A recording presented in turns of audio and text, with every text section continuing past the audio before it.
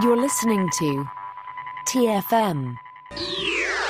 Want to join in the conversation and share your thoughts on this episode? Join the Babel Conference, our listeners' discussion group on Facebook. Just type BABEL into the Facebook search field, and we'll look forward to seeing you there.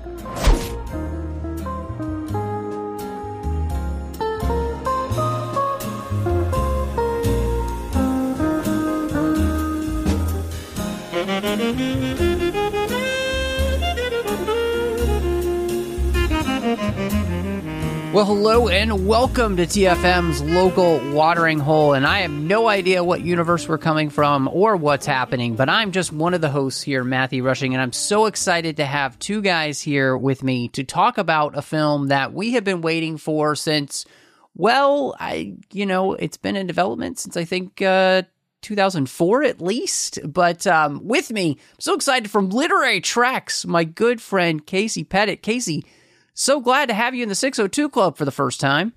Yeah, glad to be here, and I can guarantee this is Prime Universe me. I'm not going to switch halfway through. Okay. It's going to be me the whole time. Okay, perfect. I believe that myself, I am Prime Earth Matt. I believe that to be the case, and I'm so excited, back with us, and I believe him to be Prime Earth Scott. Scott, it's so good to have you back in the 602 Club. No, I'm sorry, I'm from Earth 1, and that was what the fedora was. Okay, I was wondering what was going on. I'm from Earth 1, and all I want to do is eat spaghetti. So if you could, pass the Parmesan, that'd be great.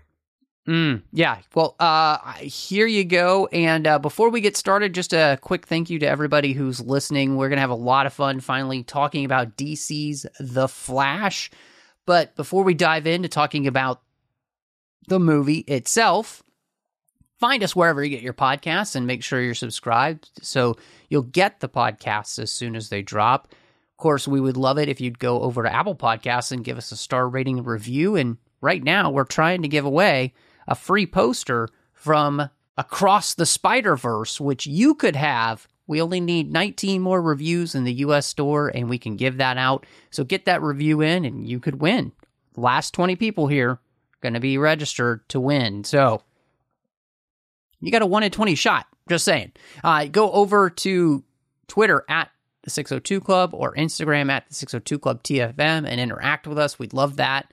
You can find us on Facebook with the entire network, facebook.com/TrekFM. We're also online at Trek.fm, and support us over at Patreon, but patreon.com/TrekFM like Casey does. Make sure that all of the shows keep coming to you each and every week. Okay, guys. We got to come into this. We got some quick flash facts, and, well, I don't know how quick this is going to be. But we were talking on the other side of the bar, Scott and I. This movie has been in some kind of development hell since around 2004. And there's at least 16 changes that happened between that and 2020 and 2023. It's incredible the amount of changes that this goes through with the people that were going to be involved, the directors that might have been involved. The 4 directors, I've lost count of how many writers. I mean, literally since Squadcast Media has been in existence, we've been talking about this movie, and we've been around since 2015. It's been 8 years. Well, since then, just then alone, you had Lord Miller who were going to be there, then Seth Grahame-Smith. Then you had Rick Famuyiwa, who is, we know from The Mandalorian now. You had the fact that Miller himself had worked on a script with Grant Morrison. And then finally, we got Andy Muschietti to be the director, and the script by Christina Hodson. But that's just from 2015. Before that, we had Berlanti involved. We had people like Sean Levy, Goyer, who wanted Ryan Reynolds, David Dobkin.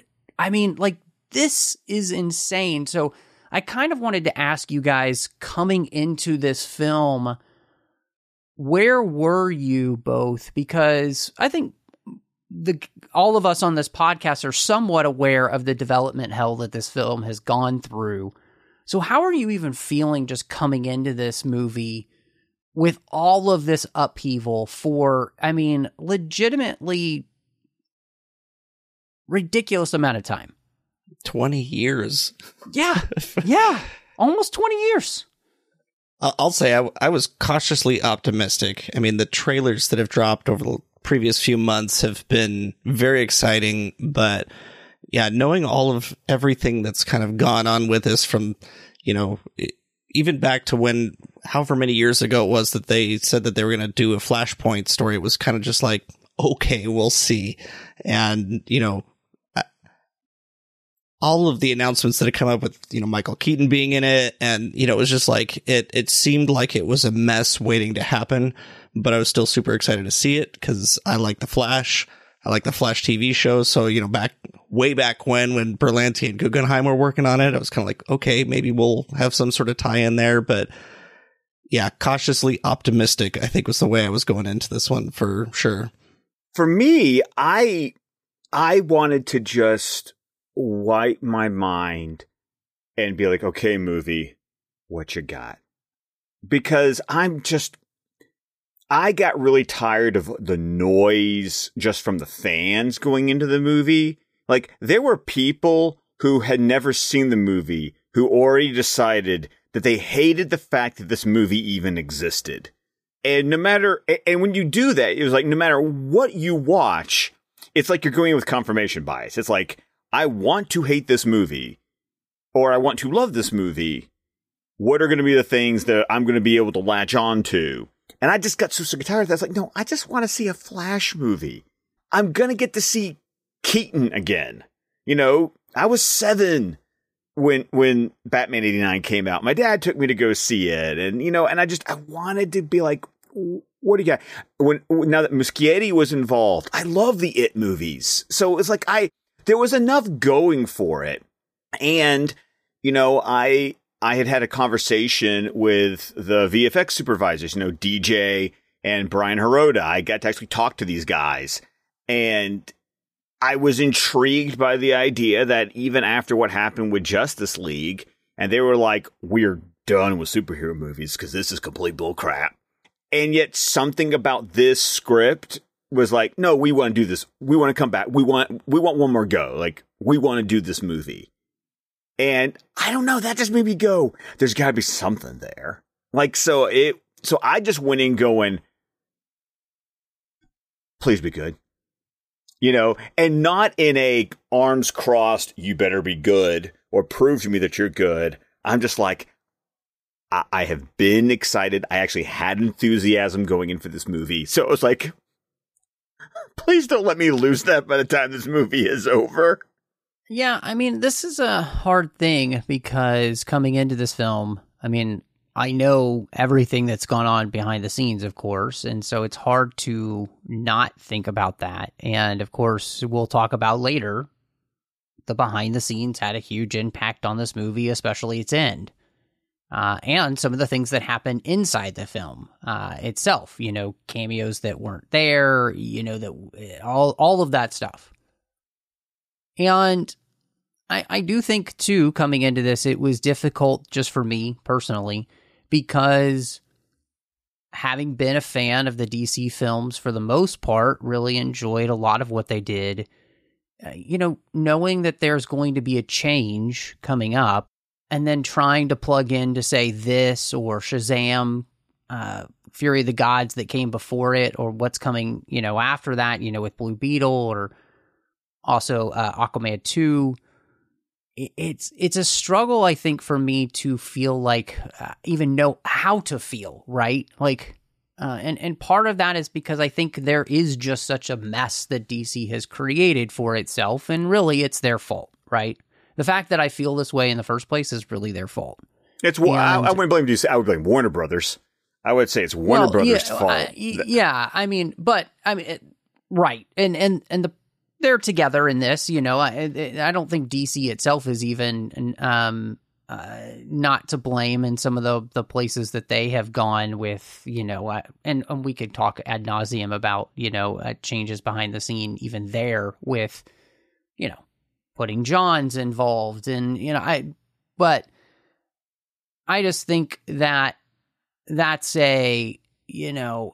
something that was too much, and again, really, it's one of those things where it's very difficult because legitimately the behind the scenes drama is hard to let go of as you come into the film. Mm-hmm. And so I honestly did not know how to feel in the first place coming into this, and yet, like both of you, I am coming into this as I am every single movie I see. Like, I hope you're good.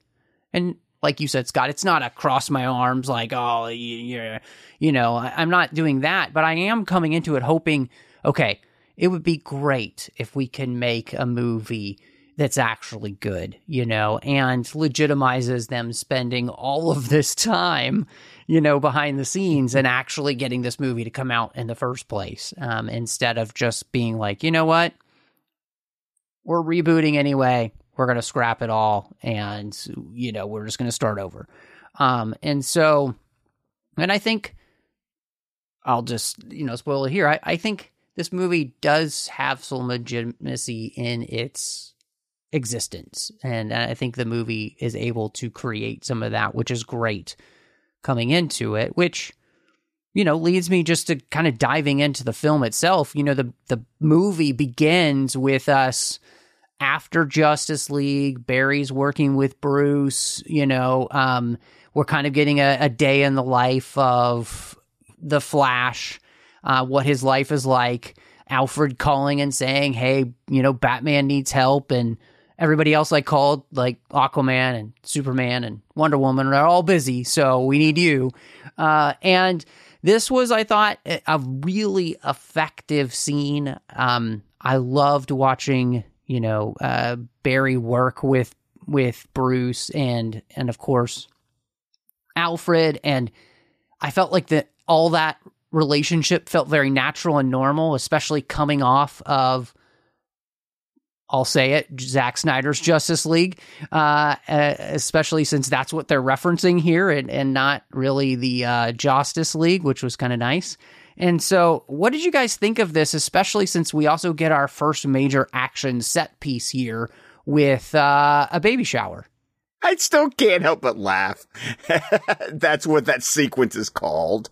I know it's been, quote, controversial, but I think that just the name, like the sequence has a name like that. Kind of like, like the Batman fight in BVS is the Martha Rescue. This one is the baby shower. And I just find that hilarious. And there was also something about the fact that he's doing it the whole time going, I didn't have breakfast.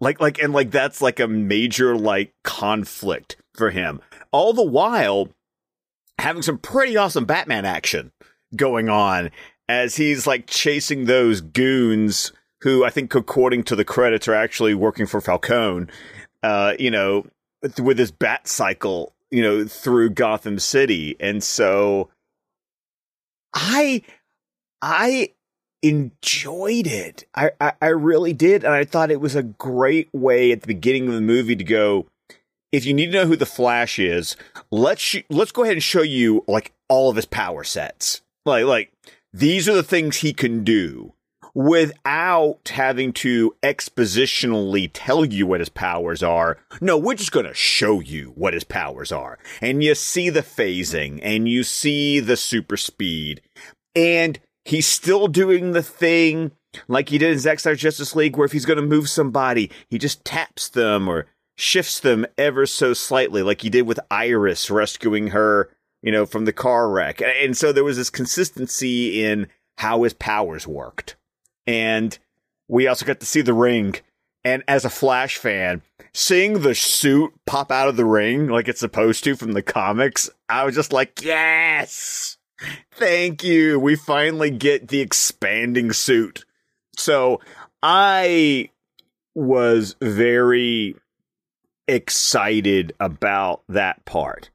and acknowledging that there's some wonkiness in some of the VFX, at least like with the babies, mostly. That didn't bother me. It was like I was still enjoying everything else that was going on. And something that we'll probably talk about later, but Benjamin Wallfish's score, I thought complemented this scene and several other scenes in the movie extremely well. Yeah, I thought this was such a great way to set up the movie, put it in our timeline. Like you said, Matt, putting it right after Zack Snyder's Justice League. So we're actually seeing them all work together. And like you said too, Scott, like rather than getting all this exposition of how he works, we're actually seeing it in real time. Like as he's late for work, as Barry always is. That's one of his things, is he's the fastest man on earth, but he's also always late. And, getting all these things and getting to see him, he's also, we also kind of get the idea that he's still the new guy in the Justice League. He's kind of cleaning up or doing the things that Bruce doesn't want to do or can't do. And, so cool to see, all of the VFX of him kind of all the time slowing down, like you said, Scott, like him tapping things, but even using all of the things that are falling down from the building to launch off of, like that's where he's, still able to climb up, to the top of the building. And then in true kind of Flash fashion, we're getting some humor in all this too, in this intense scene of action and everything. He's still a funny character. He's taken his job seriously, but he's also eating whatever he can when he can, just to get his energy up. The babies were a little distracting as far as how they looked, but I mean, you're not going to get any more suspense from, half a dozen babies falling out of the, top floor of a hospital or something. And I don't know what else to say. Like that, that opening scene was just a great way to, I guess, reintroduce us to the Flash that maybe we didn't get the best introductions to in Justice League. A little bit better introduction in Zack Snyder's Justice League, but right here, I feel like we got the Flash introduction that we needed. Yeah, I think both of you are right in calling out the idea of, instead of doing any telling, we're just going to show. And so we show you who the Flash is throughout this entire scene, and specifically, building off the fact that he does, because he burns so many calories, he has to be eating all the time, and he can't just, it's one of those things. It's every superhero has their limitations. And I think they did a great job of kind of showing you what some of Flash's limitations are, in the sense that, it's a character, it's still human, but has these superpowers, and therefore his body has to compensate in some way. And so I think that's just fantastic. I think this is just a really fun scene. You were talking about, Scott, the Batman sequence as well was a lot of fun. I would say in some ways, maybe the most comic book ness that we've ever gotten with this version of Batman, just the type of things that Batman does. A lot less grounded, but I think it works here. And, his interactions with Barry are very funny in general, with this whole sequence, and even with Alfred, and Barry. And, we'll talk about the VFX later, but regardless, I think that this is still a very effective sequence and a lot of fun as well. And, I do want to talk and touch on, because we've mentioned it before, but, the fact that Iris West references her seeing Barry at some point is a clear reference to Zack Snyder's Justice League, because that never happened in Justice League. And I was shocked of that, because, I figured that they would go with that being the one that's canon, but, this movie makes it pretty clear that that's not the case. There's three distinct references that make Zack Snyder's Justice League canon. Iris saying, didn't I had this feeling like I saw you? Obviously referring to the rescue scene, that introduced Barry in that movie.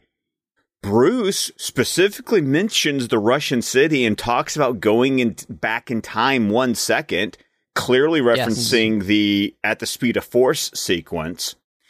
And I didn't see this, but one of my fellow podcasters noticed it, and I'll need to go back and see it. But during one of the Chrono Bowl sequences, there's that sequence where you see events from Justice League, like you see Henry Cavill's Superman like punching through Heroes Park, and apparently at one point there's Aquaman pointing the finger at him, like in Zack Snyder's Justice League when Barry goes, "I'm so sorry." Yes, I saw that. It was great. I missed that one. So, it's just nice to have this isn't headcanon. This is like, oh no, the film objectively tells you which movie it's considering, it to be canon. And it was nice. Like, it didn't help or hurt the film one way or the other,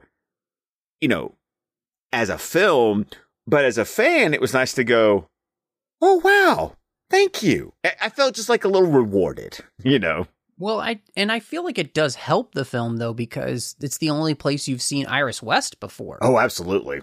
And so, I mean, if you've seen that, then you know who she is coming in. If you haven't seen that, it doesn't make a difference. But I think that's the thing where it just feels more like a better fit. And partially, I think too, this was always kind of within the works, even when, I think Zach had always had this idea of that one day there would be a Flashpoint film with Flash, Yes. And I can confirm that from my connections, that the whole idea was after the 5 films, reboot it.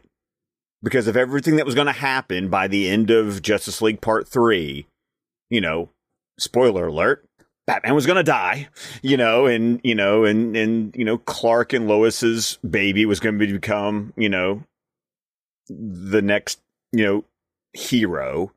They were going to name him Bruce and all that. And so, it was going to be the story that was going to have a definite end. And so the plan was, cool. Then Jay Oliva talked about this back in 2021, and then they're just going to reboot the whole thing, with a Flashpoint-like story. So, this was always in the cards. Yeah, which would have been great, but that's a whole other podcast. I did want to ask you guys, though, we mentioned the fact that, the Batman action was pretty cool here. He basically has a bat pod that feels somewhat similar to what we got in the Dark Knight trilogy. It reminiscent, but also kind of comic booky, futuristic. Batman reminds me of the design. Have you read Batman White Knight? No, but I've seen some of the panels from that, and yes, I get what you're saying. Yes. So that's what the Bat Cycle reminded me of a lot, was that particular vehicle from White Knight. Yeah, that's a good pull. But I want to ask you too, because we have reference, and we see a quick clip of like Superman, saving the day somewhere, and that's why he can't come. And then we do though get Diana showing up to save the day. And I wanted to know what you guys felt about that cameo, especially since we do kind of pull a Justice League move there where, they get tied up with the lasso and then they all start confessing things. And how did you feel like, her cameo here ended up working? This was the best. I thought this was the best Diana cameo that we've had, just because, with Shazam Fury of the Gods, it was kind of Justice League in there too, just that he's kind of ogling her and just wants to like date her or whatever. And then using the lasso of truth here, I felt like was so much more effective than it was in Justice League, just because, I don't know, it just worked better. And just the interaction with those three together just worked better for me than it did before. I was glad she was there. You know, I liked having more members of the Justice League in the movie, but I really disliked going back to the Lasso of Truth joke. That was it brought back bad memories. And then she flies off like Wonder Woman 1984, which was another movie I didn't want to be reminded of. So, unfortunately for me, I had my own baggage when it came to the cameo. The best part for me, though, is that I did not let my wife know that Wonder Woman was going to have a cameo in this movie. I knew about it. It had been ruined for me, but I didn't tell her. And so when it happened, she was so excited. I think that was the best part with the cameo was like, yes, you know, my wife gets to see her hero, you know, make an appearance, and she didn't know she was going to be in the movie. But there was just too much other stuff going around with that cameo that I like the fact that she saves him. That was cool. It was everything else after that I was just like, ugh. I mean, I thought it was fine. And I thought, you know, with the Lasso of Truth bit, I felt like the part with Bruce was actually funny because you could pick up that there's that underlying sexual tension between him and Wonder Woman, which had been there in Zack Snyder's Justice League, and this kind of budding relationship. And so that kind of continued that. It was the part with Barry that really, I was like, okay, that's taking it too far. And that leads me to ask you guys a question about just the humor in the movie in general, because I don't know if I came into this thinking that this movie would be as humorous as it is, since we're doing the Flashpoint story, which is anything but humorous if you've read that comic. And yet this movie is rife with humor. And so I guess my question for both of you, obviously the Shazam, especially Fury of the Gods, is rife with humor as well. Does this humor here work for you for the most part, or do you feel like that they misjudged the film and have too much humor, or was it just right? I would say for me, it was on the borderline of too much humor. You know, I know that I've never really read many of the Flash comics, but I've seen the, you know, CW show, and you know, there's always some humor infused in there, but I don't know. It was fine sometimes, and maybe a little overkill in others, especially once you got two Barrys, and you know, our prime Barry, I guess, kind of went from the goofy, jokey guy at the beginning to, as soon as there's another Barry there, he's all serious, and the other one, who's, you know, a few years younger than him, is now the jokey, goofy one that we're all supposed to be laughing at. And sometimes I think that got taken a little too far, but I don't think this ever went as far as like Fury of the Gods did for me. Like that movie, like Shazam 2, went a little too far with the humor. You know, where maybe the first one kind of got the mix just right. This one was kind of erring a little too far, but not as far as it could have dared to go, I think. I think Casey hit the nail on the head for me, which is it tiptoed up to the line. There were scenes where I was just like, oh, dear God, please stop. Like the young Barry with all of his roommates, and then, you know, the whole Eric Stoltz, you know, in Back to the Future, like that sequence just went on for too freaking long, and I just needed to stop. However, Casey, what you brought up about the fact that our Barry becomes serious and the comedic stuff goes to young Barry, I appreciated, because then there was some self-reflection and growth happening with our prime Barry as he goes, oh, dear God, this is how other people see me.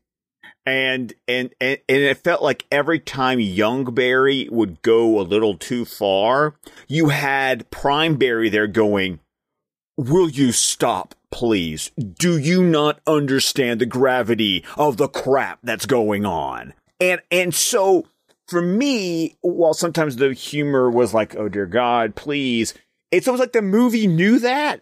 And so you had Prime Barry there going, can we stop now? Like, do we not understand what's going on? And then, of course, that becomes a journey for young Barry as he is still so immature. It's that immaturity that leads him to become the Dark Flash. You know, so I felt like at least with the character himself of young Barry, I think it worked because it was part of his arc. Like, it establishes immaturity that led to his immaturity became his darkness. You know, it became his tragic flaw that would turn him not evil, but it would not allow him to see what he was doing was terribly misguided. There were just sequences that just sometimes went on for too long. And then really the only two that I will point to will be the roommate scene and then young Barry using his powers for the first time and, you know, to the point that he like burns his clothes off and all those shenanigans. Those are two sequences that I was like, oh, you could have cut like 5 minutes right there because that could have not. But otherwise, Casey, to your point, the humor, Barry is traditionally not the humor character. Like, this would have been more like Wally when he was Wally West, when he's the Flash, you know, in a post-crisis thing.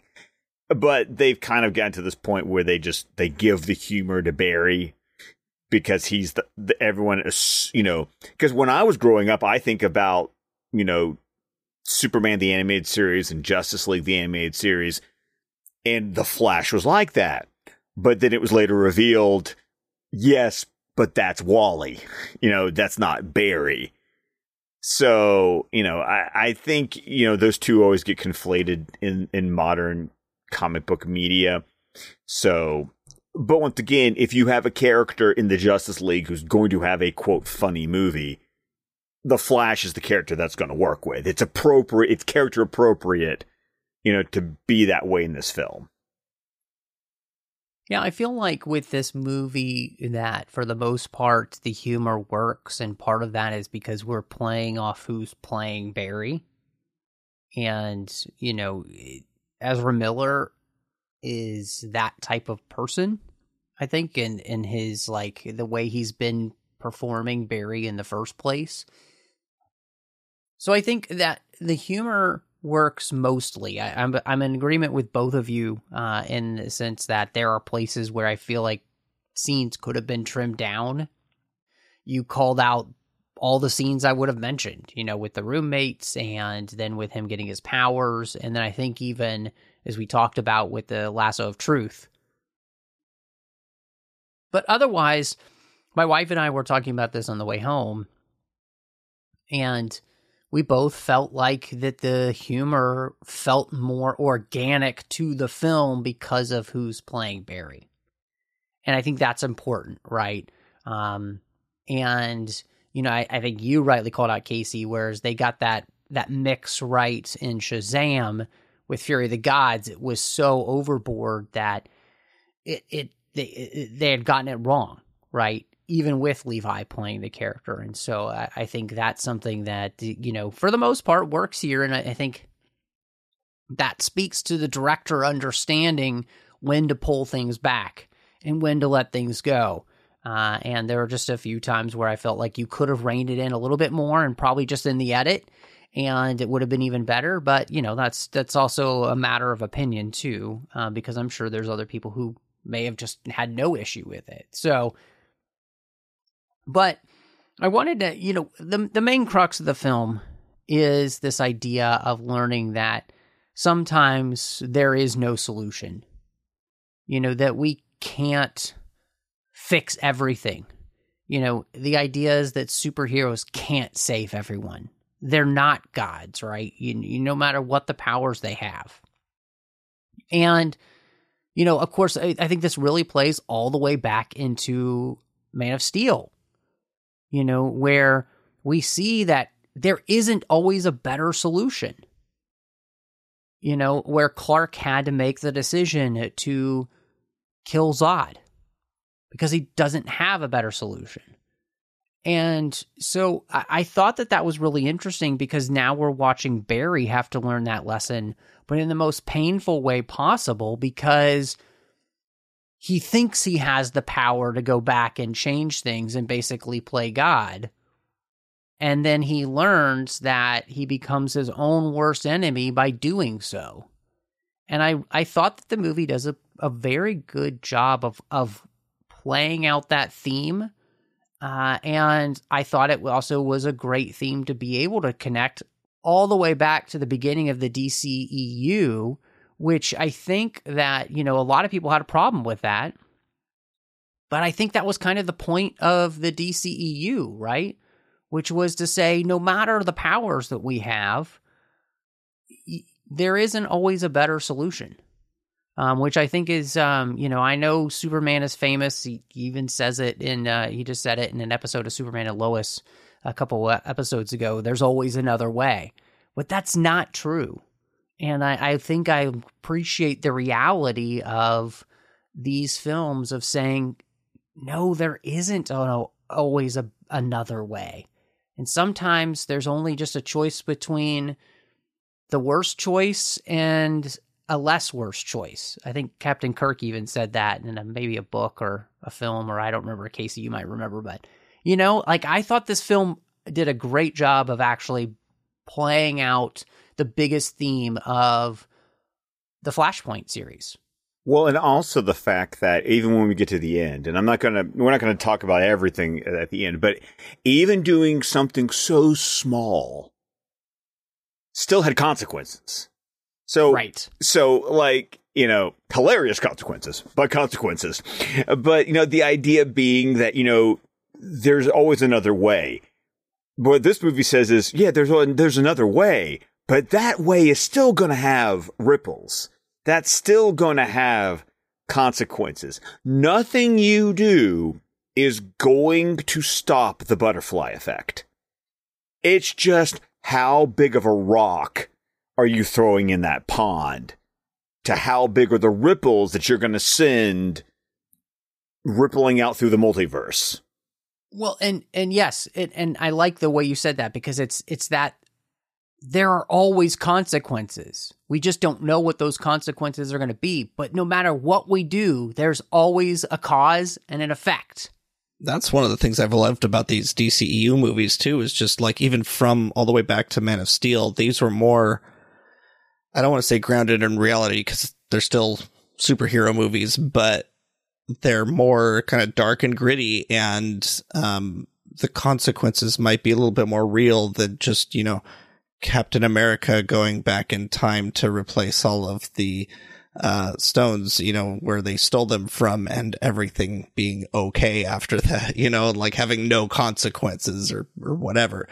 The consequences that we've seen in Man of Steel led into Batman versus Superman, which then led into Zack Snyder's Justice League. So we've kind of gotten these kind of ripples even just from that movie all the way through. But then, the way that Bruce explains, using the spaghetti as the explanation of what happens when you try to make changes in a timeline, or even just the way that time works in general, was such an interesting way to look at it. And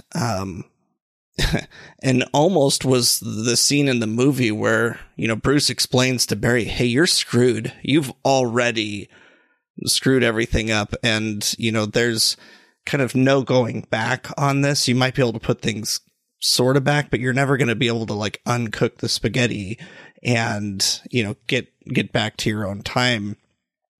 And, even explaining that, if you make a change at one point, it even affects the past because you're actually on a different timeline in general, which I thought was it was the perfect way to kind of show the audience and kind of explain how the butterfly effect or how time or whatever works without just, dumping a bunch of technobabble on us. But, speaking of the butterfly effect that Barry even mentions at the beginning when he's talking to, Batfleck, to Ben Affleck's Bruce, Ben Affleck or Bruce says at one point, you know, like, yeah, you could go back and save my parents, but their death is what made me who I am now. If you go back and save them, I'm not who you know right now. And it's kind of like Captain Kirk in Star Trek V. I need my pain. You know, that's what makes me who I am. And so there's so many good messages in this movie like that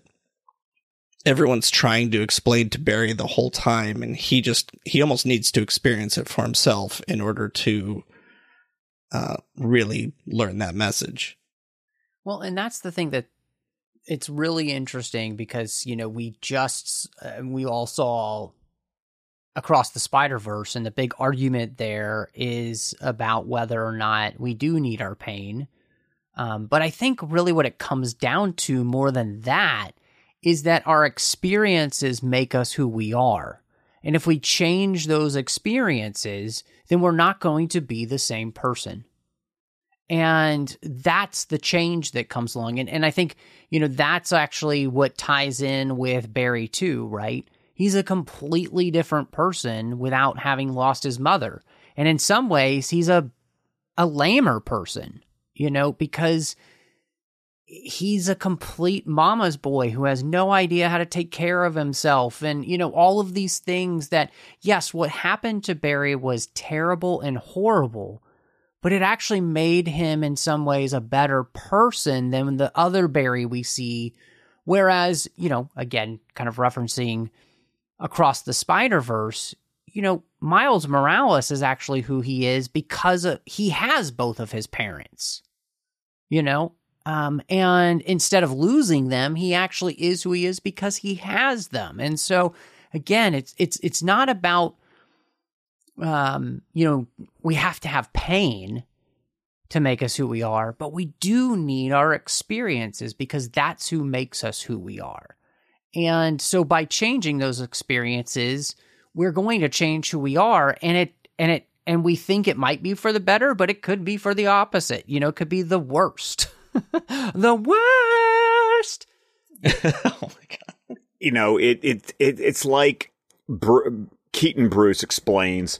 One, I love the fact that he goes, I think you probably saw a movie once that told you the time. And he basically calls out Doc Brown's explanation of time travel in Back to the Future Part 2 with the chalkboard and explaining like the branching off. I was like, oh, dude, this is the chalkboard from Back to the Future Part 2. And then I love the idea that it's like, it's not events, it's people. You know, it's the people that are going to recur in the multiverse. It's the relationships that are going to repeat themselves. It's not certain events that always have to happen, but it's people that are always going to happen in the multiverse. And it's what happens, and it's what the people do or don't do that end up affecting, you know, the timeline. And, you know, someone else brought this up, and since you guys are a couple of Star Trek guys, I mean, come on, this is a perfect reference to, like, Sitting on the Edge of Forever. Like, you know, the idea of... Yeah, very true. Certain people either need to be or don't need to be there for time to go the way it's supposed to go. And, you know, I like the explanation. The only part about it, and I've heard this criticism, and I kind of felt it myself too when I was watching it was a little weird to have Bruce be the one explaining this. Like, how do you know all this, Bruce? Like, you got bored one day and decided to read up on quantum mechanics? I don't know, but it was strange having Bruce be the exposition. That's what he did in retirement. You know what? That was my headcanon for it. Yeah, but I did love the spaghetti. And I love the idea of, like, you dumping spaghetti so that you see how timelines can intersect at random points where some things will be the same and some things won't be. And you don't know what it's going to be because it's just a gigantic mess. No, I think that's a great point. We've talked about the other timeline somewhat, and, you know, I wanted to see for you guys, was there anything else, you know, specifically with Barry 2 that stood out to you guys? Because, you know, I did think, and you brought this up earlier, both of you, in some ways, that it is that Barry's immaturity that won't allow him to be able to see that trying forever to fix this won't work. He's never going to be able to do it. He can't come to that realization by himself. But it is our Barry's, Prime Barry's realization, or I guess it can't even be Prime Barry because we're going to have the DCU, and anyway, whatever. But his experiences allow him to be able to see, like his mother said, there is not always a solution. And I thought it was great to, in the end, Barry is the villain of Flashpoint. Because basically he thinks he can play God with his powers. Reverse Flash even tells him that in Flashpoint. Yes. Yeah. And so to have, Barry 2 become this, I thought was great. And, I think Miller did a very good job of being able to play both of these characters too. And like you pointed out, Scott, by having Barry 2 be there, Barry 1 gets the opportunity to be able to see himself for who some people may think he is, but I think he also gets to see how much the experiences he's had make him who he is, that make him different from Barry 2. And so I all of that I thought was actually really well done in the film. Yeah, and I think having the two Barrys, have kind of a younger one who's just gotten his powers for the first time, but also seems to be just as powerful as Barry 1, is good, because now you've got two Flashes with the same capabilities, but different mindsets or different life experiences, really. Like, Barry 2 has just learned that Barry 1's mother died. And so, he's new enough in this superpower life of his that he kind of thinks he's invincible. It's like he's 18 years old. Like, what 18-year-old doesn't think they're invincible, And so, having Barry 1 kind of learning during that final battle, it doesn't matter how many times we go through this, it's going to essentially end the same way. And so I just kind of need to stop and accept it. Whereas Barry 2 is still frantically, to the point of, becoming this Dark Flash, wanting to fix everything and figure out what combination of changes need to happen in order to put right what once went wrong, I guess, And so I thought it was a really good way to see these two characters interacting, just from the newbie to the slightly more experienced Barry. I really do feel like this, when about the development hell, because the Black Flash was a creation of Grant Morrison, I really got the sense that some part, like the whole idea that the Dark Flash is even in this movie, and maybe the journey of Barry becoming the Dark Flash, I wonder if that's one of those holdovers from when Grant Morrison and Ezra worked on that script,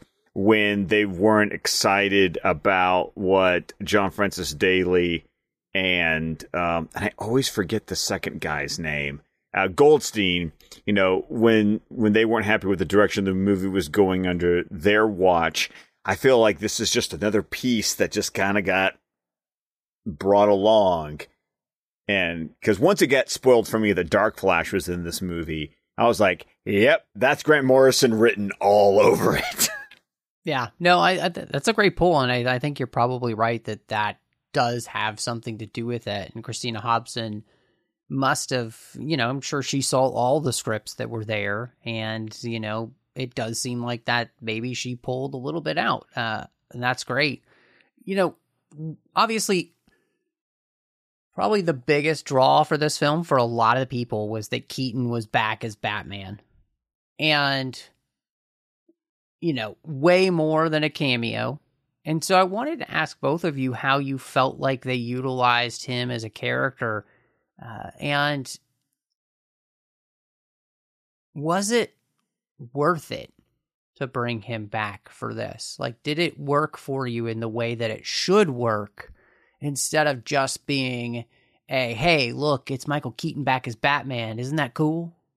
I mean, I thought it was cool to see him. It was, I thought it was worth it in setting up the multiple universes, the multiverse, for DC. You know, especially with the very last scene of the movie, it kind of shows that, one, everything's connected, but two, it's, you know, we can have different universes, different people playing these characters, and it doesn't really matter. Like, I mean, I almost feel like this is the best way, like, you know, Flashpoint itself really is the perfect way to reboot something almost. And then having, you know, I guess, I don't know. I'm kind of talking myself in circles here now as I'm thinking about it. They could have picked anybody to play Batman in this alternate universe. But I think for those of us who've been around since the 80s and having seen Michael Keaton, this was a fun way to do it. Somebody who's been the character before.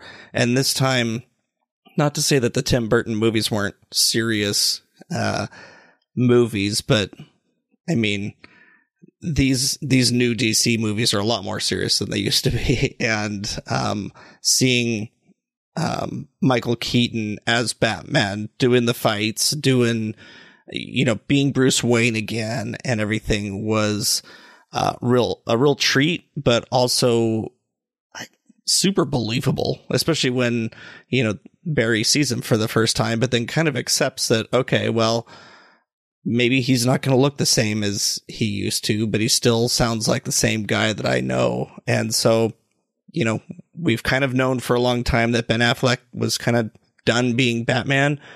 And so why not bring back Keaton? Why recast him completely? I don't know. It didn't add much depth for me, but it was still fun to see him. And I think, Casey, I think you hit the nail on the head. I was actually impressed with how little he was in the movie. You know, there was a part of me that legitimately had the fear of, is this going to be the Flash's movie with, you know, a couple of Batmans, a Supergirl, Zod? Like, I'm like, is this actually going to feel like a Flash movie? And thankfully, yes, this is very clearly Barry's story. And so Keaton being back, it was the cool factor. It was nostalgia. I loved it. I thought it was very well done. I liked the way Benjamin Wallfish incorporated Elfman's score into his score in a way that it was understated, or there would be motifs that was like, oh, you use that one instead. Because like I can go back to 89. I'm like, oh, I remember which scene in the movie that music plays under.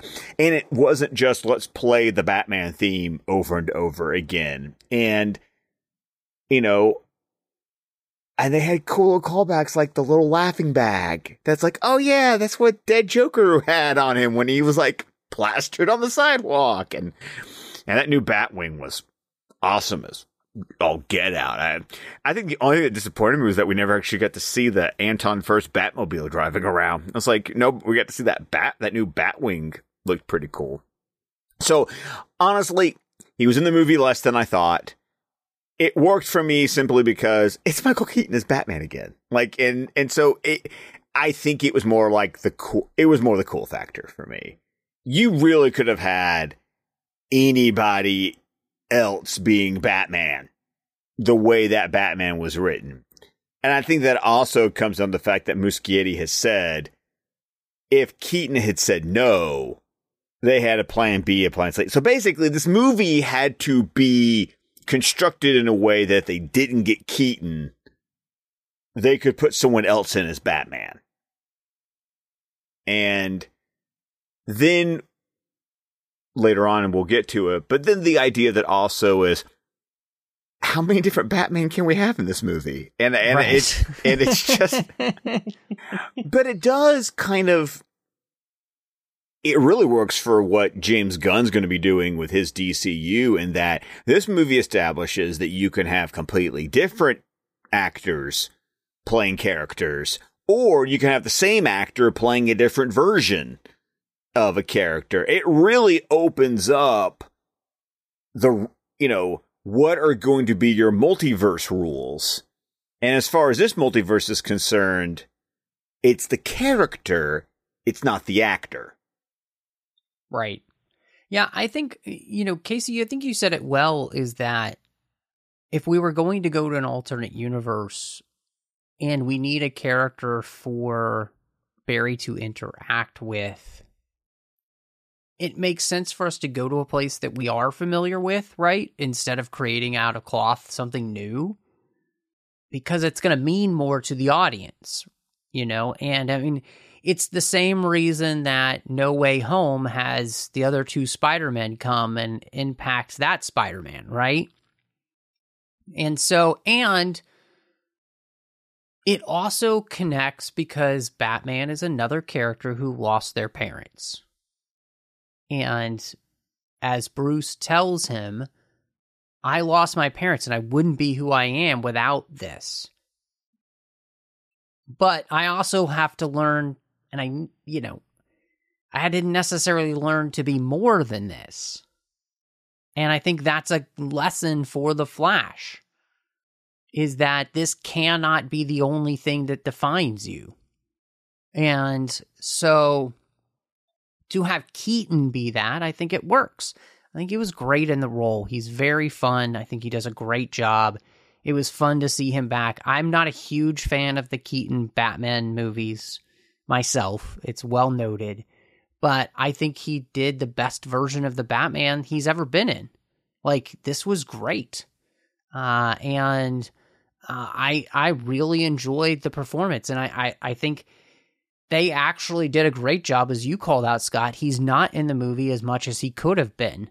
And that's a good thing because it doesn't detract, I don't think, from the story that we're telling.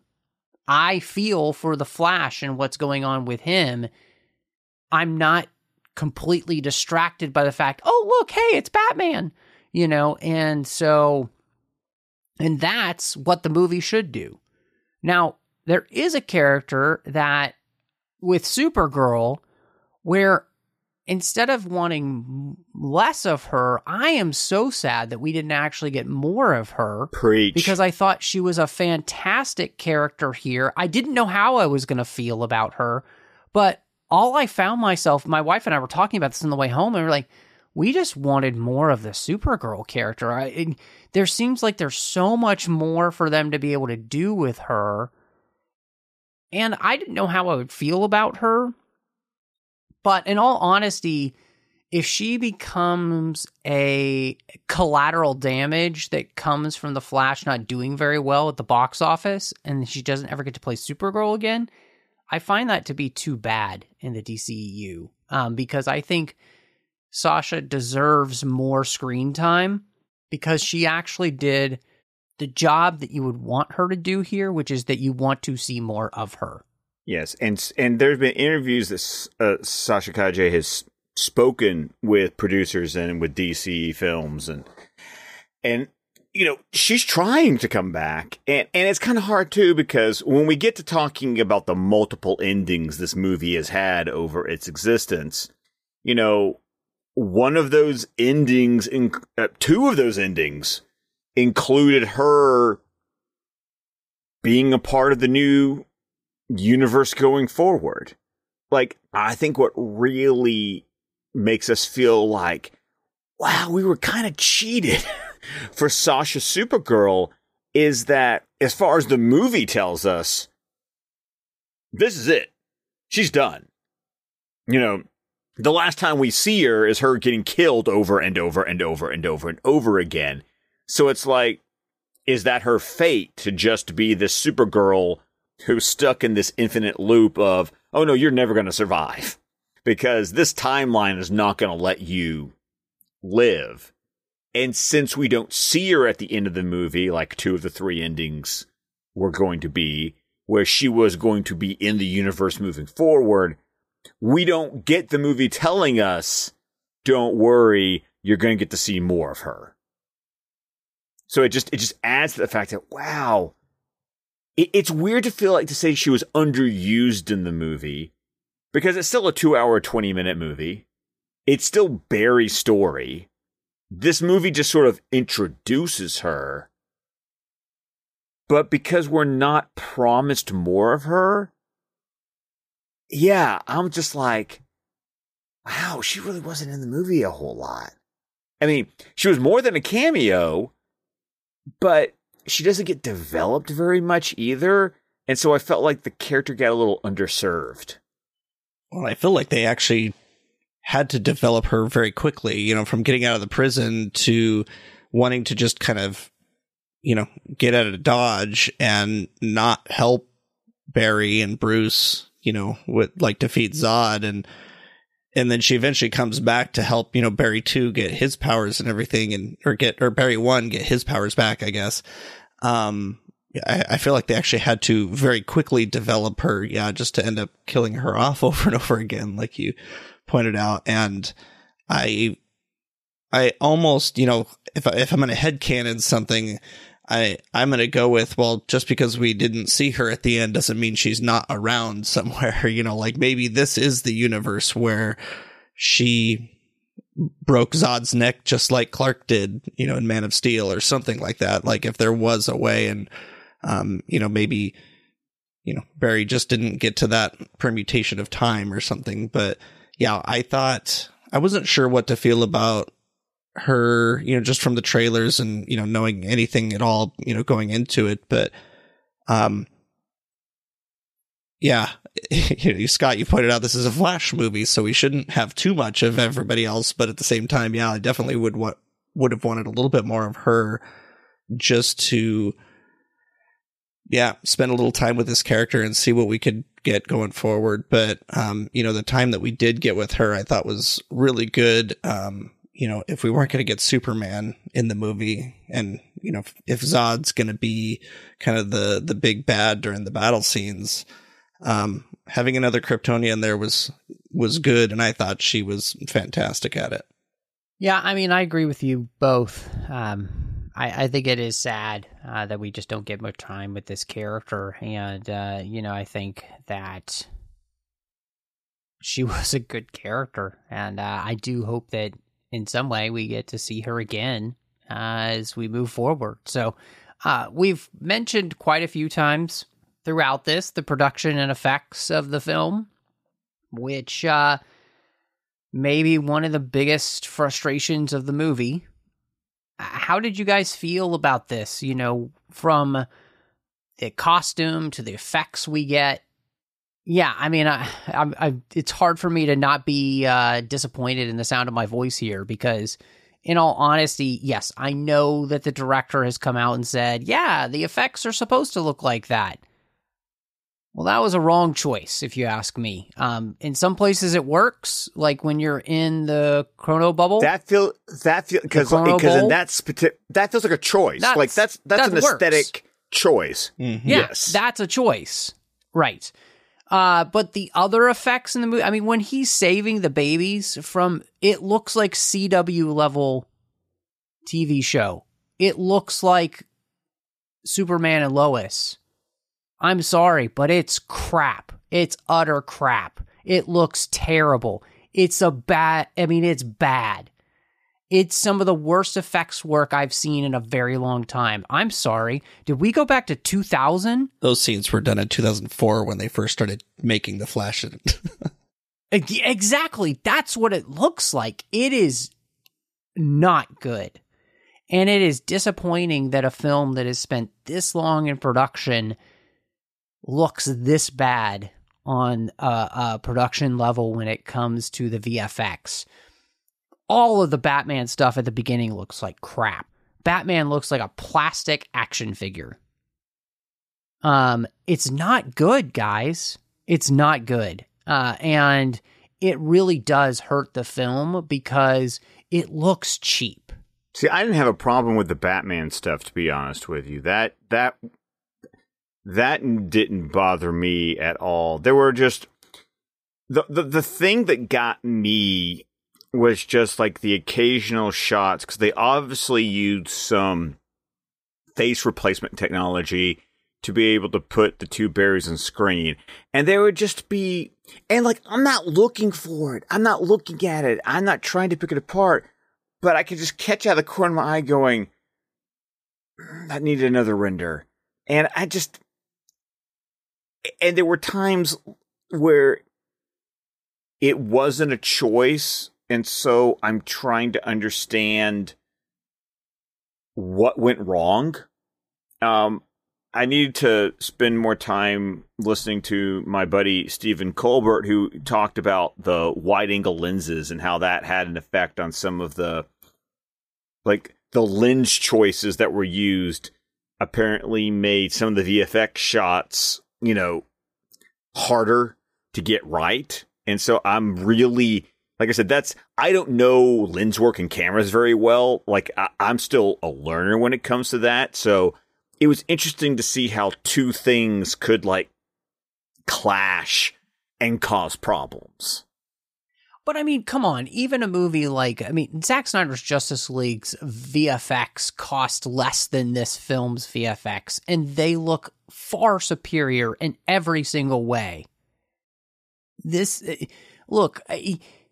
Lens choice, whatever, that's an excuse. No, I'm there not. Is no. This is legit. There are things technically that can affect this. I'm not saying that it's good, okay, but I'm saying that there are obviously things that didn't work, and I guess instead of just torching the movie, like enough people have done, I'm curious to see, okay, where did it go wrong? Right, and I'm not. I do want it to be said, I'm not trying to torch the movie in the sense of I'm not going to destroy the movie in my ratings because the effects don't work, because it really should come, it still comes down to the story. But it is discombobulating to me to watch a film where the effects look this bad in 2023 and it's not a television show. I would argue, though, that there are some television shows. I mean, like Strange New Worlds, the new Star Trek series is you can tell certain things are animated, but they look really good. Mm-hmm. And that's Agreed. A show. It's a streaming show. Yes. Yep. So they probably have a better budget than like the CW or whoever, but they're not going to have a DCEU budget either. And I mean, the Batman stuff at the beginning didn't bother me as much either. I can kind of see where you're coming from, Matt, but for me, it's moving real fast and everything, so I can kind of forgive it a little bit. But the babies for me are like that whole scene at the beginning. The dog looked better than the babies did. And if you're going to do something human at all, but especially like babies that aren't even moving or talking or emoting or anything, they're just sitting there, you should be able to make it look like a baby. Pixar movies look better. Yeah, they should have just thrown some dolls out the window and called it good. I mean, the babies for me were pretty egregious, but it is kind of disappointing though. When a movie's been in development as long as this is, I would assume that there's certain things that they probably have worked on for a long time that never changed.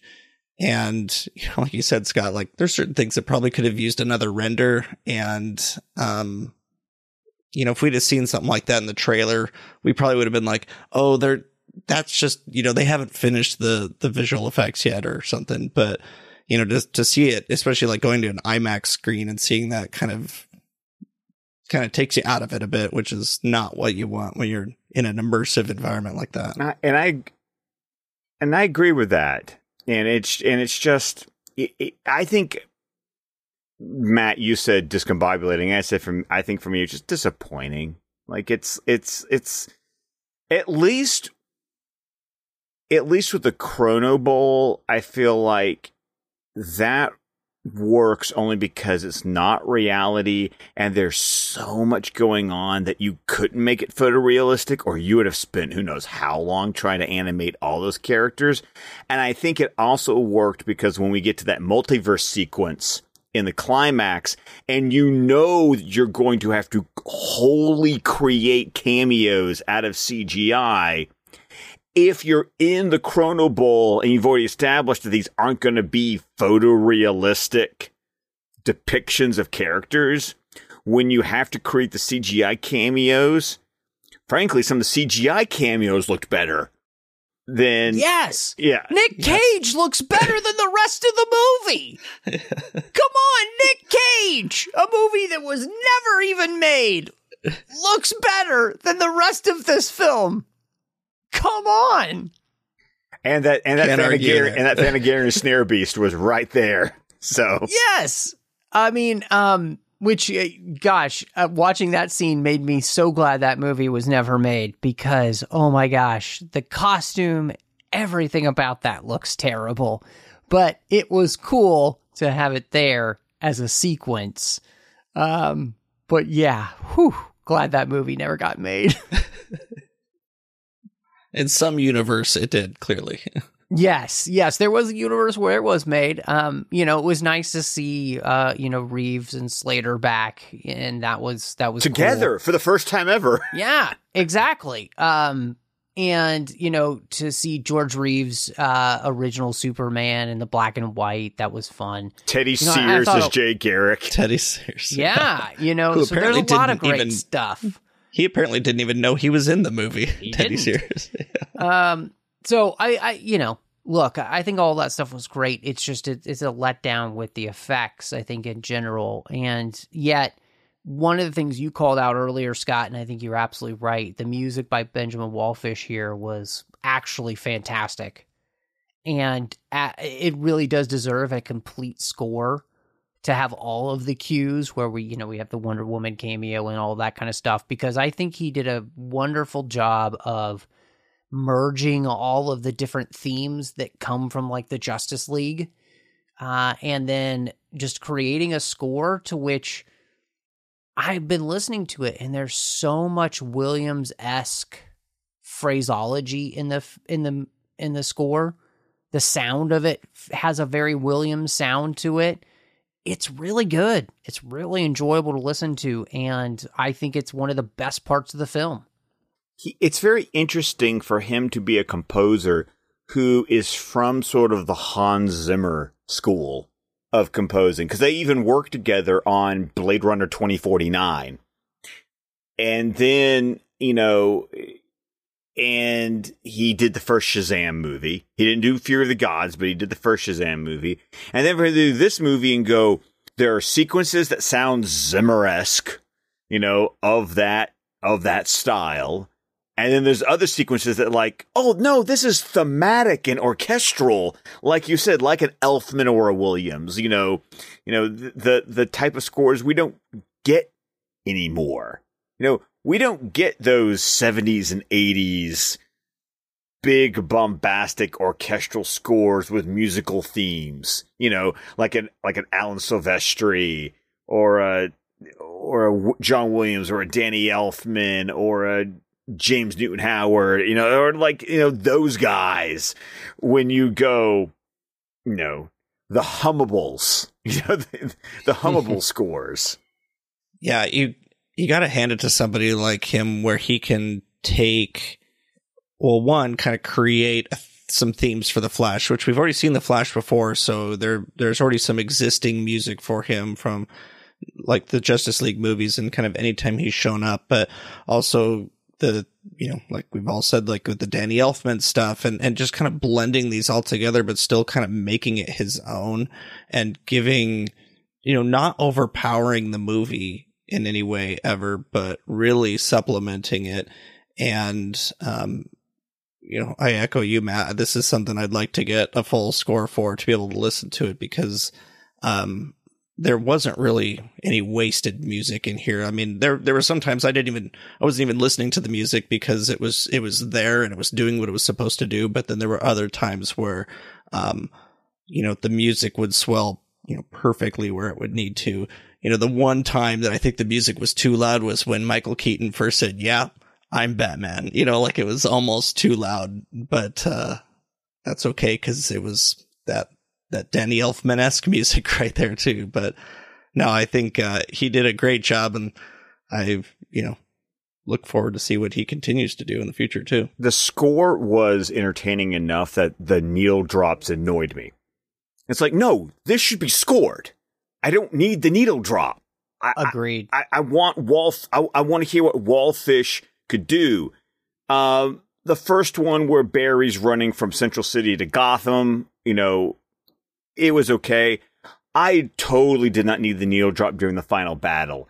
No. If I'm seeing Batman fighting Kryptonians and Kara's fighting Zod and the Barrys are taking out all these other Kryptonians, I wanted to hear Wallfish, score this up. And that needle drop annoyed me to no end. Could not agree with you more. We've talked about the fact that the ending of this film, there were 3 distinct endings. And all of this is because of behind-the-scenes upheaval. The first ending just had Keaton's Batman and Supergirl. The second ending had Supergirl, Cavill's Superman, Wonder Woman, and Keaton's Batman. And of course, the last one was the one where Clooney shows up as Batman. There's no reason, if we're never going to see some of these other characters again, to not reward everybody who's spent so many years watching these characters and not get to see Cavill's Superman and Gal Gadot's Wonder Woman show up again. I think it is a slap in the face to the fans to not give them that, because we will never see them again. We're not going to see Wonder Woman again. We're not going to see Cavill's Superman again. And because this is a movie that's easily explained away by you've created an alternate universe, you never have to see that Supergirl again, or Keaton's Batman, or even Ezra Miller is Flash. I was just very disappointed that they went the way they did. Because I think the Clooney thing, it's a funny joke. But in the long run, I think it's just kind of a disservice to the fans who have spent so many years watching these films. And that's just my opinion. I'm sorry. I feel like they misstepped here. Because it's not as... Look, I think the ending of this film basically says what you said earlier, Scott, which is that anybody can play these characters. And so moving forward, as we go into the DCU, whether or not any of these characters ever show up again, as they are with this face that we've seen them as, they could or they couldn't, right? But they might not even be the same character we knew. They might just be the same face. And so, but that's fine. And to me, it's a cheap joke, and I feel like it's a disservice to all the fans. It may be, in your opinion, a cheap joke, but I'll also let you know that at my screening, it was literally the biggest cheer and reaction that the entire movie got. So when you're talking about general audience, or at least people who go to see this movie, it worked as a button at the end of the film. I got a big old grin on my face. I'm not going to lie. Because I knew about all the endings. I already knew, but even before that Hollywood Reporter article came out and detailed it. The only thing I didn't know was that, Cavill was going to show up as Clark. It was going to be Cavill as Clark. It was going to be Gal as Diana. They were going to be in, civilian, personas, kind of congratulating Barry, on his dad getting out of prison. So it's just weird because, you've got you got the Hamada ending, which is the one that's just Supergirl and Michael Keaton's Batman. That was the ones that we saw when production first started. Those were the photos we saw. That was for ending number 1. Because then that was the ending that was going to go into the Batgirl movie that got scrapped. Because that was going to be the universe where Keaton's the new Batman and Supergirl's going to be around. Because they were also going to kind of promise a team up between Supergirl and Batgirl. Still makes me wish I could see that Batgirl movie. Just it's because now if it's going to be its little pocket thing, cool. I want to see it. If it's, if it's its own little strand of spaghetti, it's like, let me see that. You know, and you got the second ending that was going to have everybody but Affleck. And I've heard the story, and it's been told now, so I feel like I can share it, you know, that Muschietti was going to try to do some sort of callback to BVS of, like, you know, the way that, you know, Flash shows up in the Batcave, and it's like, find us, Bruce. You know, that whole thing. Affleck was going to have a similar moment. You know, the idea that because Barry changed the timeline, Affleck is now lost somewhere in the multiverse. You know, that was going to be, and Muschietti intentionally wanted to be some sort of like BVS callback for that. And then we got this ending that apparently was filmed in January, you know, with Clooney, because they showed Clooney the movie, they showed his agent the movie, and he liked it enough that he was like, yeah, I'll come in and do the scene. So I understand where you're coming from, Matt, with your reaction to when you got the 3 different endings. I would have liked to have seen them all, you know, get the band back together. But I also kind of enjoyed just having the Clooney gag. You know, I'm of two minds of it. You know, I already knew the universe was over. So, I mean, I know that that's the case. You know, I mean, I'm well aware of that. It's out there, and you know, again, yeah, we'll talk about that in a second. But that wasn't my reaction as it being over. It's more because it's over. It would just be nice to have seen these characters kind of get their due. Yeah, and I feel like with having Clooney show up, it just, reiterates that it doesn't matter who's playing the character, you know, like, but also it does kind of call into question, is Clooney going to be in future ones now, or is this just literally a cameo because they can? But I would have liked to see more of the characters, kind of more with like the second ending with this, you know, Supergirl, Superman, or, you know, Kara, Clark, Diana, and Bruce supporting, and even really Arthur Curry being, you know, at the courthouse too, just like his whole team, the Justice League. And I mean, if they could have gotten Cyborg, Ray Fisher, I think, you know, if they could have, you know, been able to bring him back, you know, but just to have the whole Justice League there supporting Barry, basically showing that they're a team, they support each other, even if there's different different actors, you know, playing the characters, but to show that the Justice League is together and they support each other. And this is a huge part of Barry's life. That would have been something cool to see, just from a team aspect of it. Clooney was fun. I liked it. I laughed. I didn't actually know that was coming. So I was, you know, tickled, I guess you could say, to see that. Like, you know, the theater did, you know, there was not a lot of people in my theater, but there was a lot of laughter happening when he showed up because everybody knew. But I would have liked to see, at least if this is going to be the end of this universe of movies, I would have liked to see some more kind of cameos at the courthouse scene there. Well, and I think that leads me to a question for both of you.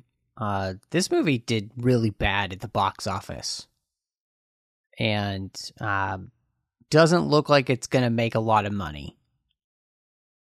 I want to ask you both, what do you think this poor reception means for the DCU moving forward? I mean, I know Blue Beetle's supposed to come out, and that's supposed to be our first, like, introduction to a DCU character with the new universe, and then Aquaman 2 is supposed to come out in December. That's the biggest question mark for me, is what is... That Aquaman and the Lost Kingdom is a big old question mark for me. So, I mean, but what is this? I mean, because to me, I'll just give my answer real quick. I think that this means that James Gunn should feel no qualms about just creating a complete and full reboot. Screw everything else that came before. And mainly that's because I think the way all of this has been handled, you destroyed any hope that you had for these films doing well at the box office in the first place, because everybody knows there's something else coming. So everybody's like, why should I go see Shazam 2? Why should I see The Flash? Why should I see Blue Beetle? Why should I see, Aquaman 2? Because it doesn't matter. And the problem is that with these connected universes, we've been trained to ask, how does this matter? So one, it's all your fault. And two, just reboot the dang thing and be done with it, because I don't know how else you can recuperate. And in all honesty, that means that the pressure on Superman Legacy is the biggest we've ever seen of any franchise film of all time. Because if that doesn't perform, the rest of this is gone. DC is dead for a very long time, because they've destroyed themselves the box office wise, and I think The Flash proves it. Yeah, and I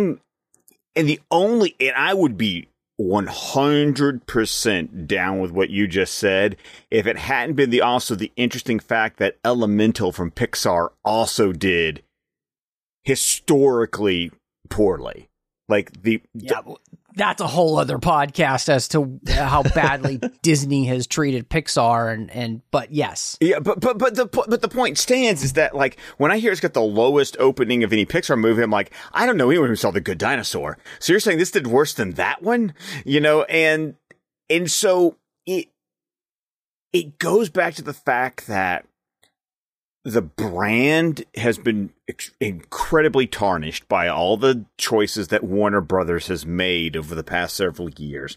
Plus, can we talk about, like, what June has been like for movies? There was a really great tweet that I saw that, like, basically summarized what I said. It was, you've had back-to-back. You've had Fast X, Little Mermaid, Across the Spider-Verse, Transformers.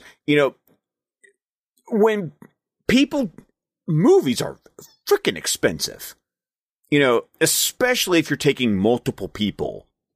And so you slot a movie with a tarnished brand that, to your point, Matt, you've already been told for the past several months that this universe is ending anyway.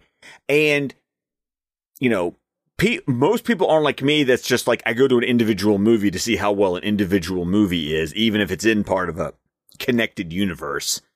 It's so weird for me to be like, I'm kind of over the connected universe thing. I just want a movie to be a movie, and I want a movie to be good, and so you've put yourself in a position where if people have already spent their money to go see all the movies that came out before, and they got to start thinking about Indiana Jones and Mission Impossible and Oppenheimer and Barbie that they may want to go to later. And if you've got to make the choice of which movie you're not going to go to, I mean, I was shocked by how poor the box office was. Like, I didn't think it was going to be, knock your socks off, but it underperformed even to what I thought it was going to do. And it disappointed me because I actually enjoyed the movie. So, and then I see the Elemental didn't do that well either. And I was like, wow, this is just a bad weekend for movies. Well, and I will say, I think a part of that comes from the fact of studio mismanagement and quality of film. Honestly, Little Mermaid, yes, it's been decent, but it is not as big as any of the other live action remakes. Transformers is not huge. Fast X is not great. Part of that has to do with word of mouth about the actual films themselves, because a movie can have a lower Friday opening, but Saturday and Sunday can completely jump if everybody's like, dude, you gotta go see this. Which is what everybody did with Across the Spider-Verse, but didn't do with Fast X, Little Mermaid, Transformers, Elemental. Nobody was saying, you got to go see this. And so, studios have a lot to do with this in the fact of what they're putting out. And so, but, I don't know, Casey, what do you think? Is this detrimental for DC in the first place? It's just disappointing how Warner Brothers has handled most of these DC movies to begin with. I mean, I get that all the way back to the beginning with Man of Steel, it was a pretty divisive movie, I guess. There was people that loved it and people that hated it, and that's pretty much followed all of these DC movies to the point where they're getting prejudged based on everything that's come before and whether the critics loved it or hated it. And so, a lot of the movies that come out anymore, I feel like, they've already got like a horrible Rotten Tomato score before it's even hit the theaters, just from some critics who have loud voices. But then there's these cult followings, to the point where we get the Snyder cut. We get Zack Snyder's Justice League, which is what we were wanting all along. And unfortunately, I think that, and there's duds along the way. Sure, there's, Wonder Woman 1984, not the greatest movie ever made. Shazam 2, not super great. But, there are decent ones in there, but I feel like they just get lost in the shuffle. And I feel like that's kind of happening with The Flash, too. I mean, we now live in a world where The Flash has a movie, and it's going to be just like any of the other DC movies where, doesn't have a great opening weekend. It kind of just, kind of falls by the wayside. People will probably find it later and realize, oh, this is actually a pretty decent movie, but, oh, well, that's done it for the studio. We're going to move on and do something else, which kind of already happened because now we've got James Gunn in there and what he and, I forget his Peter Safran. Peter Safran. Yeah. They've already got their plans. And I think this is the time for the reboot. And I mean, I think The Flash was a good place for that to happen. We've kind of did it a little weird, or we shown at least that the DC universe has the ability to do that. I mean, the comics have done it who knows how many times now, like with the reboots. But the thing that I worry about is that we've already got that prejudgment in, we being the people at large, the people that are going to see these movies, the critics, whoever. And, Matt, like you said, I think Superman Legacy is going to have to do it right if it's going to set the stage for everything that comes afterwards. Otherwise, I kind of agree. They might just have to put it back on the shelf for a little while, get another Christopher Nolan trilogy in there somewhere or something, and, try this again later. I think, though, too, I just we're talking, and this was the absolute genius, and it's not just because I'm a Zack Snyder fanboy, right? But this was the genius of what Zack had in mind, was that there was an end in sight. There was a natural reboot point in sight because these films and universes can't go on forever. Actors age out. That's the difference between this and comics. It's the genius of what we got with Chris Nolan in creating just a trilogy of Batman films that had a definitive ending. It's better, I think, to stop trying to create connected universes before you've even made one movie. Right? Iron Man came out, and then they had Incredible Hulk coming out after that. Iron Man was great and did well. Incredible Hulk didn't do great as comparatively, but they were able to continue, and they made adjustments along the way. But, they made two, I think, great films. I like both of them very much. And then they just continued with their vision. Unfortunately, Warner Brothers has lacked that perspective in the sense of let us continue with our vision because we believe in it regardless of anything else. I think they've kind of maybe possibly learned their lesson in the sense that they realized what they did with Christopher Nolan. They're trying to woo him back. They're actually trying to become the studio again that is for auteur filmmakers. But I think they need to learn that lesson with their DC properties. And it's a lesson that they just have never learned with their DC properties because what they're chasing is Marvel instead of being their own thing.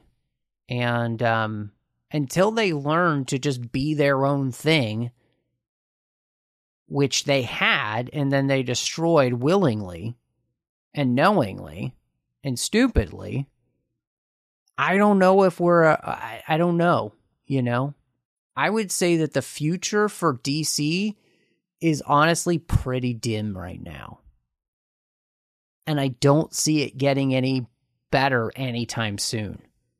Because Aquaman 2 has had the worst development hell next to The Flash. And who cares about Blue Beetle? Because nobody even knows who that character is. So it does not seem like they've...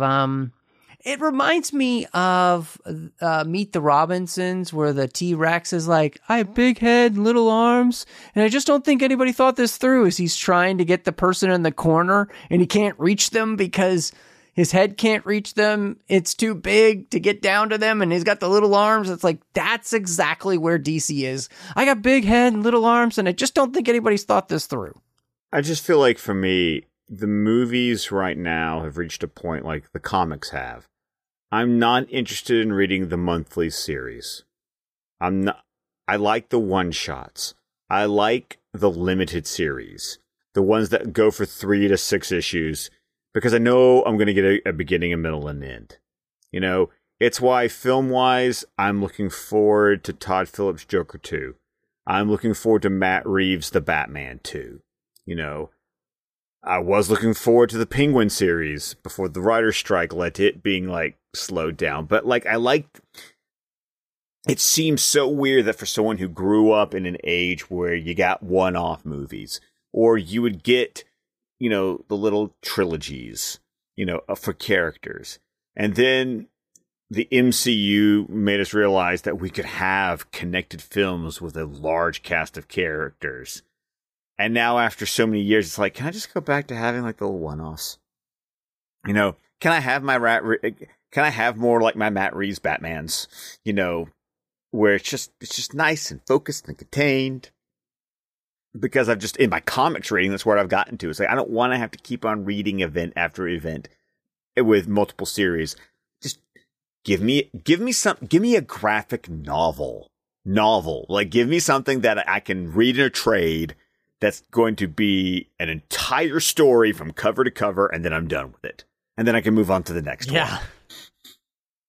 I mean, that's why I just with comics in general, with DC, I stopped reading after Death Metal. I know, Death Metal was my ending point, too. Yeah.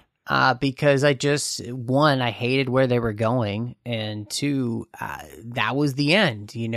From New 52 all the way to that, it's like, okay, I'm done. And so, no, I agree with you.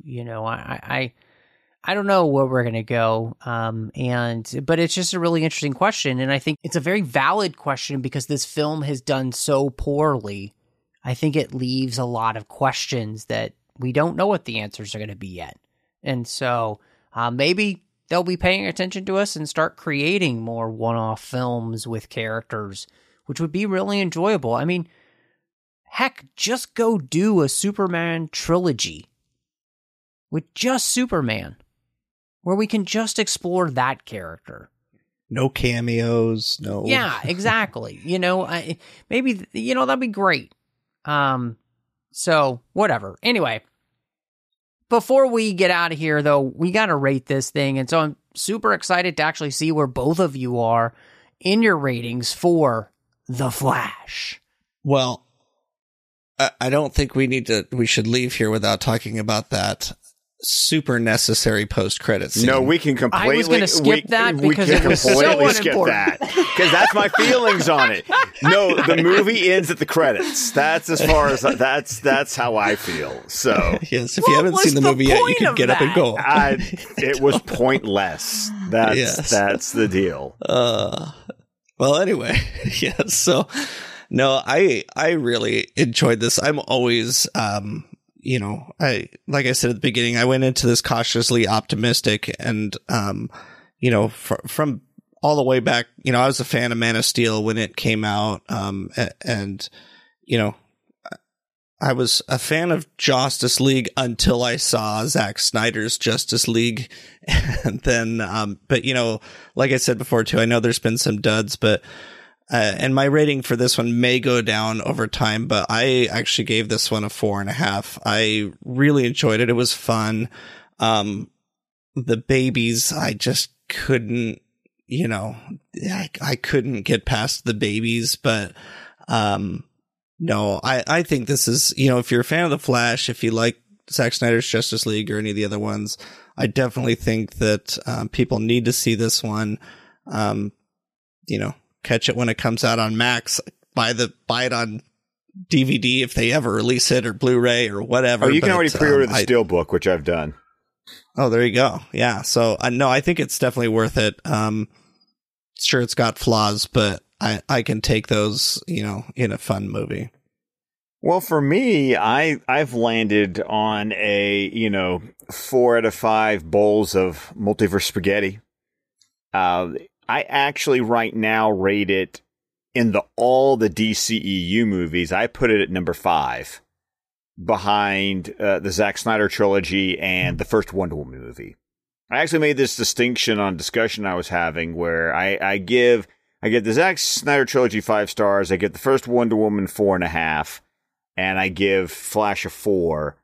And it was one of those things where I think Wonder Woman's a better made movie, but I could see myself popping the Flash in for more rewatchability. I would sit down and want to watch the Flash movie before I'd want to sit down and watch the first Wonder Woman movie. So, but I give Wonder Woman the edge because it's a better made movie. So, I enjoyed myself. I was happy to say that when the movie was over, I had a good time. And that meant a lot to me because after Black Adam and after Shazam! Fury of the Gods, the movie didn't leave me feeling that way when the movie was done. So I was glad The Flash made me feel that. I was happy for, I'm a DC fan, so I was a sucker for the cameos and Nick Cage and George Reeves and Adam West, and they were all in there, and and Clooney showed up, and I was like, oh my God, that's hilarious. Call me whatever you want to call me. I had a good time. I enjoyed the movie. I enjoy it more than many of the other films from the DCEU that have been released in the past several years. So, like I said, that's where I am. Call me irresponsible. That's all I could think of when you said that. This movie I would give 3.5 out of 5 stolen candy bars out of a hospital vending machine while falling through the sky. It's good. It's better than average, but it could have been so much better. And to me, it's 6th in my DCEU ranking. It's below Zack Snyder's trilogy, Wonder Woman, and Aquaman. I think it's quintessential, like the DC movies that have basically come out after Aquaman for me, which is that everything else has just been kind of like okay to like super mediocre. And, yeah, it's disappointing for me on that end. I did like the movie much more than I thought I would. So that's a good thing. And I'll rewatch it, for sure. I'll have fun rewatching it, I think. But I think it's endemic of the problems that DC has had ever since they got rid of Zack Snyder. It just is, because there's no vision. There's no true vision. And I think that's the thing that hurts a lot of these films. And so I love this, though. We have had, I think, one of the best conversations we've had on the 602 Club in a long time. This is one of the longest conversations we've had, which is great. I hope people have enjoyed it. I really want to thank both of you for joining me. I've had an absolute blast. But Scott, if anybody wants to catch up with you and see what else you've got going on, please tell everybody where they can find you. Well, of course, you can find me on Twitter at ScottDC27. You can find my podcast at DC Squadcast, wherever podcasts can be found. Our latest episode is our review of The Flash, so head on over. It's episode 347. We're on Vero, Facebook, YouTube with the entire network of shows at squadcastmedia.com. And also, every Sunday night at 9 o'clock Central over at the Film Junkie YouTube channel, you can find me, my co-host Dave, as we are talking through. We have finished the first 2 seasons of Batman the Animated Series, and since we're moving in chronological order, we have now jumped into the first season of Superman the Animated Series. So go over there week to week. We talk episode by episode, and we're going to talk through the entire DC animated universe. And Casey, I'm so glad we had you here on the 602 Club. You're already on the schedule for another episode here coming up. In fact, both of you are. And where can people find you? Yeah, well, Letterboxd and Goodreads are pretty much my social media of choice these days, and you can find me at Knitting Trekkie. And you can also find me on Facebook in the Babel Conference, poking around from time to time, commenting and liking and lurking. And you can also find me elsewhere on TFM doing literary treks with one Matthew Rushing, where we discuss the books and comics of Star Trek. Well, I am all over social media under the name Matt Rushing02. Of course, Twitter, Instagram, Letterboxd, and Vero are the places I'm most active. Outside the 602 Club, but I'm not doing literary treks with Casey. You can find me doing The Orb with Chris Jones about Star Trek Deep Space Nine. We do Warp 5 about Star Trek Enterprise. We've got The Artificial Tango about Star Trek Picard. And Saddle Up is back because Strange New Worlds is back. And so please join us for that conversation. You can also find me over on the Nerd Party Network with a couple of shows. Owl Post with Drag Kaufman talking through the entire Harry Potter series one chapter at a time. And Aggressive Negotiations with John Mills. We're talking about Star Wars. But thank you so much for joining us. And y'all come back now, you hear?